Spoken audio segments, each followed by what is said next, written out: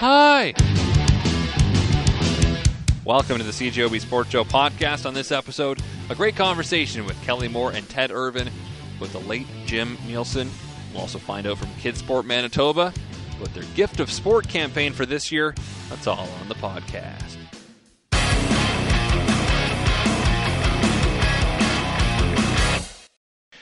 Earlier this week, hockey mourned the passing of one of the first Indigenous players to ever play in the NHL when Fred Sasakamoose died in a Prince Albert hospital at the age of 86 from the effects of COVID-19.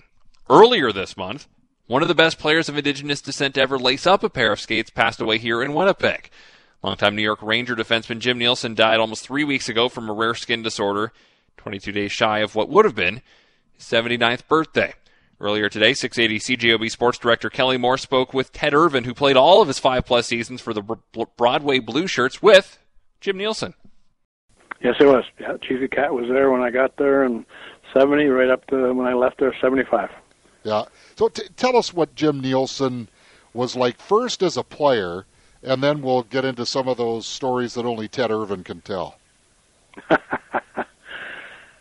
Chiefy Cat was, again, as you read so many kind words written about him in the obituaries and newspaper and radio people talking about Chiefy Cat, and he was a quiet man. He's one of those guys, you hear it with the sports people, you didn't know he was on the ice.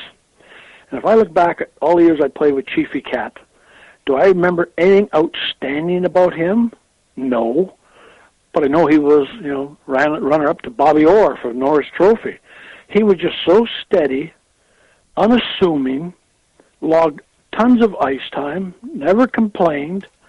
And I look back, I said, my God, we had Brad Park, who was quite boisterous, and Rod Sealing that chirped quite a bit, and we had all kinds of guys, but Chiefy Cat just did his job. And I'm looking at his stats and that, and I realized, my God, I played all those years with that guy. It was just so unassuming that he was an all-star, but never carried himself as an all-star. He just said, this is my job. That's why I remember so much about Chiefy Cat and some other things too. I'll go into them and that. But as far as a player, important minutes, beginning of the game, end of the game, power play, but you never, I'm looking at some of the stats. Early years, he got over 90 minutes in penalties in the 6-team league. I'm going, Chiefy Cat, I don't remember. He was miserable on the ice as a player. But he wasn't one of those guys that was going to run around and, cut people's head off, but you sure paid a price with his stick and that. So for me, the biggest compliment I got about most guys is when you don't know they're on the ice and they play that many years and how many awards they get, you say, wow, that's a special hockey player. Just consistency, used in all situations, unassuming, I guess is the word. Yeah. For someone who wasn't around in the late 60s and then through the 70s when Jimmy Nielsen played the game, is there a modern-day player, Ted, that maybe you could draw a comparison to for, how Jim played? And you just mentioned, he's one of those underappreciated guys except for those who play with him or see him on a daily basis.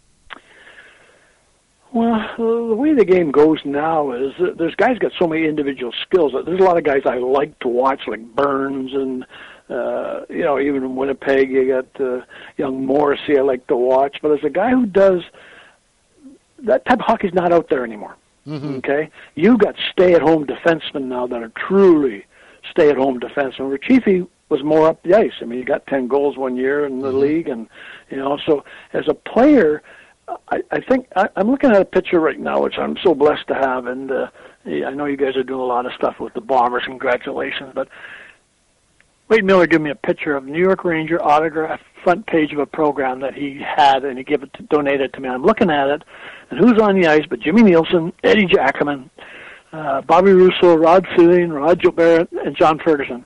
And Chiefy is bent. Now, Chiefy's over 6'2", 6'3" on the ice. He's down, standing on his skates with his stick flat on the ice, with his stick is under Eddie Jackman's stick, the goal stick. And that's the kind of player Chiefy, he was so defensive, smart, but so flexible in that. Now, who do you see doing that kind of stuff? So I find it hard to compare who's that type of guy. I just find the hockey so much differently there. There you got Rod Sealing, Jimmy Nielsen in front of that, in front of Eddie Jackman. You're not going to see too many pictures anymore of guys doing that. But I'm looking at his flexibility. How in the heck did he have a stick flat on the ice, and he's not on the ice, he's bending over.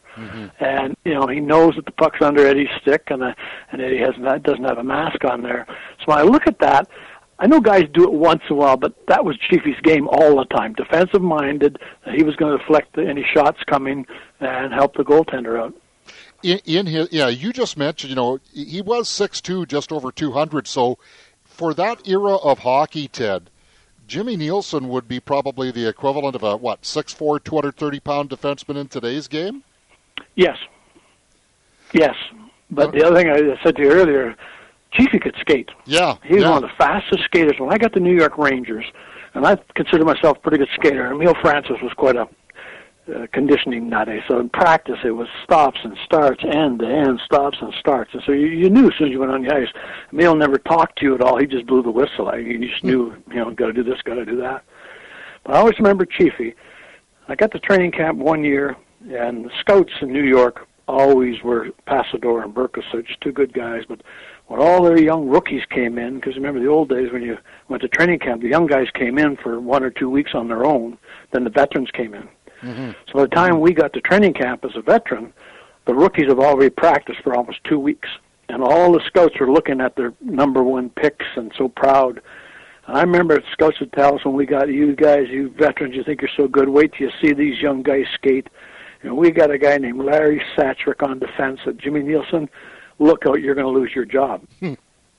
First day of practice, stops and starts, goal line to goal line. Jimmy Nielsen left Larry Satchrick so far behind, it was incredible. Chiefy could run from the goal line to the blue line faster than anybody I've ever seen. The scouts were so upset because this kid was the fastest. He couldn't hold a candle to Chiefy Cat. Yeah, and yet Lawrence Satchrick, he scored 50 goals, I believe it was, in Saskatoon in the Western Hockey League, did he not? Yeah. Well, I think that's what it is. I know he went down east and everything else, but he wasn't a goal scorer with us. He was that. Yeah. He was the guy you knew in the starting lineup. Stop. It was probably going to be Chiefy on defense, or at the end of the period, Chiefy would be there and everything else. And I just see here they've got the Prince Andrews Mintos. He got 21 goals one year, but you got the 10. The thing that shocked me was the old 6-team league, and let's be fair, Chiefy would have taken a lot of abuse. Verbally, and there's a lot of trash talkers in, and he had to play through all that. And then I'm looking, he's got 90 minutes and penalties in the old 6-team league. That's a lot of minutes in a 6-team league, and you were fighting big boys. I mean, the big boys didn't fight the little guys. The big boys fought the big boys. So I'm looking at Chiefy here, and you got that. I tease him the big ugly nose of his and that, and he got smoked a few times and everything else, but he had another demeanor to him. Yeah. Later on, he was just respectful. The guys just stayed away, because in those days also, defensemen were very mean with a stick and very cute. You didn't know when you were going to get it. And so he got in his space and everything else, and he was tough. And he was a big man, and he played with Dale Rolfe and tried to get around those two guys because their wingspan covered the whole end of the rink. Yeah, no kidding. Yeah. Now, I know what goes on the ice stays on the ice, Ted, but let's face it, Jimmy Nielsen also played in an era, and I mean, even now, there are more, but there are still not a lot of Indigenous players in the National Hockey League or in the pro levels of the game. Did Jimmy Nielsen face a lot of racism back when he played in the late 60s and the 70s? And again, I'm not asking you to name names, but just I asked that question in more of a generic sense. Yes, he did. And we were lucky. In the obituary, it talks about the family of New York Rangers. We were a close hockey club. Mm-hmm. He faced more off the ice sometimes than on the ice. Is that right? So chief was chief. We never thought of him. He called himself a Canadian Indian. I mean, that's what he said to people. Yeah. No, I'm not this. I'm not an American. I'm a Canadian. And he said it, and we had his back. But on the ice, there was a lot of cheap shots. And even with the French and the English, I mean, that happened too. Mm-hmm. But Chiefy had he had a meanness about him that you can't describe. He didn't mouth off. He didn't drop his gloves as he had to. You just got it with the stick. Yeah. And he never said a word. But you knew it was going out there. But after, he was one of the guys, And, I never saw Chiefy as Chiefy. You mentioned you had a few stories, and I'm going to remind you, Mr. Irvin, that we want our broadcast license intact after this conversation is over. So, go ahead and tell us a few stories, but also keep that last sentence in mind. Well, as you can well appreciate, when I played, we had curfews. Mm-hmm. You buy that? I don't, but I'm being respectful and agreeing with you. Chiefy was a character. He had mad darn fun with people, fans, and teammates. Ronnie Harris was one of his best friends. Many a night we know that they slept in their clothing and just got on the bus with the wrinkled clothes. But the thing about Chiefy was that also he loved to have fun. He drove Emile Francis, who was our coach, who we respected so much, crazy. Because if we lost, Cat just skated the heck out of us. And then Chiefy would just say, more, Cat, more, because he could skate all day, eh? And we had a couple of circumstances where Cat had to come to our room because the noise got a little too loud, and Chiefy'd get blamed, and Chiefy's line was, get the right guy, Cat. It wasn't me. Well, Cat knew it was. We got on the bus after a game, and we always wore a fedora. Yeah. And if we won, Cat got on the bus very proud, and his fedora would be squashed. Chiefy'd get on there first and just squash the Cat's hat. And the Cat would say, Chiefy, no, it wasn't me. Get the right guy, Cat, and everything else. We used to go to some of the bars. Chiefy, some of them, probably all of them. Him and Bob Nevin were great fun guys, too. Mm-hmm. And Chiefy loved stories. Chiefy was one of the brightest men I've ever met. He and his daughter, I'm not sure which one, were Trivial Pursuit greats. So we got in the bar. Chiefy would challenge people to play those games, and he'd just eat them up. He was so smart at words and everything else. He'd win a few beers with everybody else. Yeah. But I guess the biggest things I remember is when we had to go in to tough places. Boston, Philadelphia. And I just know that Chiefy was there. And a lot of guys were scared to play on the road. Mm-hmm. And Chiefy would make it known in the dressing room. Come on, boys, let Mother Nature take its course. We're going to be okay. Yeah. And he just had that calming effect and everything else. Well, him and Stemkowski had so much fun on the ice. They'd be talking to each other, going up and down the ice. How's the family going? And we're playing the game. And these guys are talking to each other. And how's the family going? Hey, you didn't get married last summer, hey, Stemmer? And he said, no, I couldn't find a hall big enough. The game's going on. We'd say, Chiefy, Stemmer, the game's going on. They were just having fun out there. And, yeah. I'm not sure where that came from for Pete Stemkowski, another, great Winnipeg guy.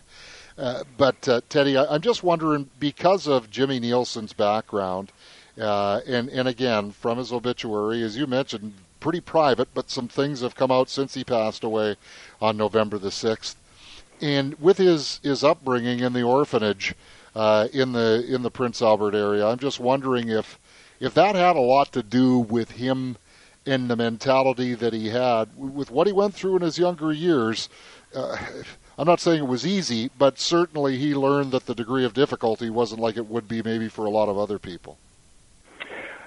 As I said to you, Chiefy was a very private man. I'm reading all this stuff, but he was shy in a lot of ways, and he didn't open up to a lot of people.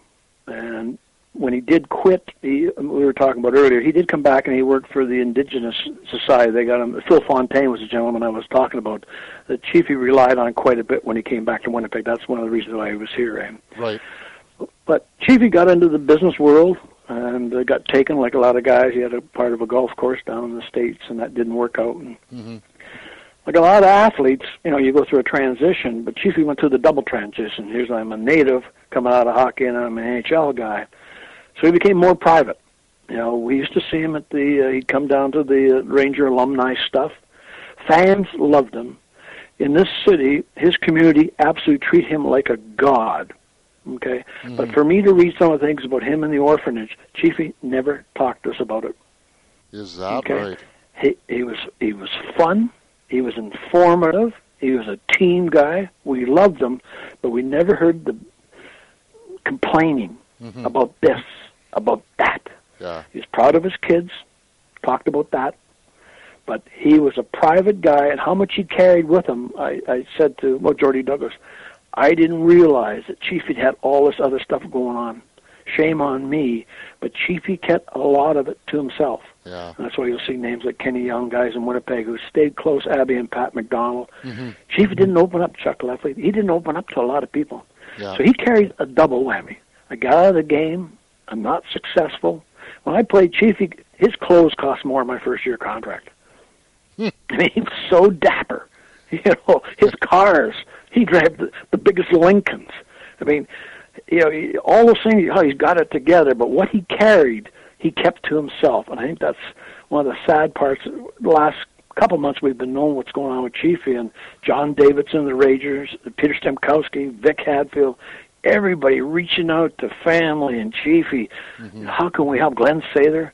And Chiefy just kept it so private. He had that pride about him, and I'm sure that was back about, you know, where I came from and how I got to here to there.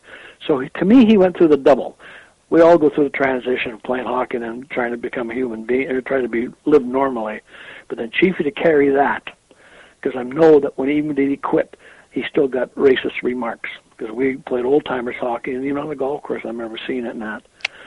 But you wouldn't mess with Chiefy, but he carried himself with pride, and that bothers me more when I see this right now. When I'm reading the old bits of Ralph Condon, Keep Your Stick on the Ice kid, sent me the old bit, and he knew him up in Prince Albert. Chiefy was a quiet man. Yeah. We didn't know everything about him.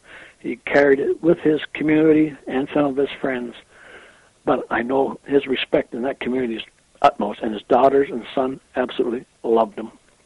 Well, and it sounds very much, I can hear it in your voice, that his teammates felt the very same way. Teddy, I knew that you'd be the right person to fill in a lot of the blanks as best you could about Jim Nielsen. Thank you for sharing, because I hope this conversation goes a ways in letting people know just what a great human being Jim Nielsen was. Yeah, he had a heck of a hockey career, coming from something we cannot imagine, going to the minors, plays in the 16 league, runner-up to Bobby Orr, and nobody really knows about it. Chiefy didn't brag about it. He's an unassuming man, but boy, could he play the game of hockey. Kidsport has launched their 9th annual Give the Gift of Sport fundraising campaign, calling on Canadians to donate online at kidsport.ca/gift of sport. And joining us tonight to talk about this is Cassidy Nichols with Kidsport Manitoba. Cassidy, thanks for doing this tonight. Yeah, thanks for having me, Christian. All right, tell us more about the Gift of Sport campaign. So the Give the Gift of Sport campaign runs until January 4th, and it is running across the country. So we're asking on all Canadians to donate to the campaign online, and all the funds raised from this campaign are going to go directly to paying registration fees for kids who can't afford to play sport. And how many kids, if you have the number, kind of fall into that category of not being able to afford sports? Currently, over 30% of Canadian kids under the age of 18 aren't able to participate in organized sport due to high cost, lack of transportation, whatever it is. So it's a pretty significant number, and we'd love to see that decrease. Yeah, absolutely, because we know just how important sports can be for kids for a variety of reasons, for their health and for making friends, social benefits. There's just so many reasons why sports are good. Yeah, absolutely. And not only, for like the thrill and the triumph of sport, but in the context of a pandemic today, it helps strengthen their mental and emotional health. So that's really, really important that we're getting kids out into organized sport and playing again. Absolutely. Once it's all safe to do so, obviously. Right now we're in a time, it's in this province at least, where we're not really able to do anything. Of course, knock on wood that changes in the future. But for this campaign, this is there a target number of dollars that is being looked at to be raised? Canada-wide, we're looking to raise $400,000. And with those donations, you can direct it to any one of the 166 community chapters. So in Manitoba, we have 5 different chapters. And when you go online to donate, you can choose where you want to direct that donation to. And where are the chapters here in Manitoba? So our 5 chapters, we have Winnipeg, and then we follow the same chapters or the same regions as the health region. So we have South, East, West, and North. Okay, gotcha. Okay, so this is the 9th annual campaign, and what have you learned since being a part of Kids Sport, giving back to these communities and seeing kids get involved in sports? I just learned the power of sport. I think we can really help kids create lasting memories and kind of fill the gap for those kids who are sidelined and want to join in but don't have the means to play. So it's been amazing to see the power of sport and how it can change lives. I know for me personally, I grew up playing sport. I had so many fantastic opportunities. So since coming on board with Kids Sport, it's been so fantastic to see how lives really can be changed through sport. And I'm sure you've seen firsthand as well, just whatever sport it is, just the amount of fun that's being had with kids finally getting a chance to be involved. Yeah, absolutely. I think it's always a blast to get out there with your teammates, learn something new, just get out there and be active. You know, it's so important for kids to make those connections and kind of build those connections in their own communities through sport. So what other things does Kids Sport do, maybe looking at a world where there isn't a pandemic going on, but what does Kids Sport do in the community outside of organizing funds like this? So Kids Sport also hosts a couple different camps. So often we have a soccer camp with Olympian Desiree Scott, who's a Kids Sport ambassador. We also host a Doug Brown camp for football. He's also an ambassador. So we hold different various events around in the community and try to raise really as much funds as we can so that we can maximize the amount of kids in organized sport. And how has the pandemic affected what you do at all, if it has? It's largely affected what we do. I mean, our fundraising has been a challenge this year. Most of our events have been canceled, so we weren't able to host any of our marquee events, which bring in thousands of dollars. So fundraising has been difficult, and we've also seen a decrease in kids playing sport. I think some parents are a little bit nervous about enrolling their children in sport, and we have seen lots of canceled seasons. So it's been a challenge this year, but we hope with this campaign we're able to get some strong fundraising and be able to fund more kids again. And again, the place people go for more information is where? kidsport.ca/giftofsport. All right, Cassidy, I appreciate you coming on tonight to talk about this, and good luck with the campaign. Yeah, thanks so much. Have a good evening.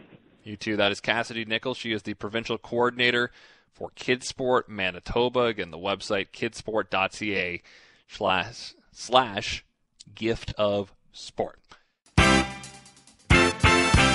Tune in to the CJOB Sports Show weeknights from 7 to 9 with me, Christian O'Mell, or you can download the podcast on iTunes. It's actually on iTunes now. Wow!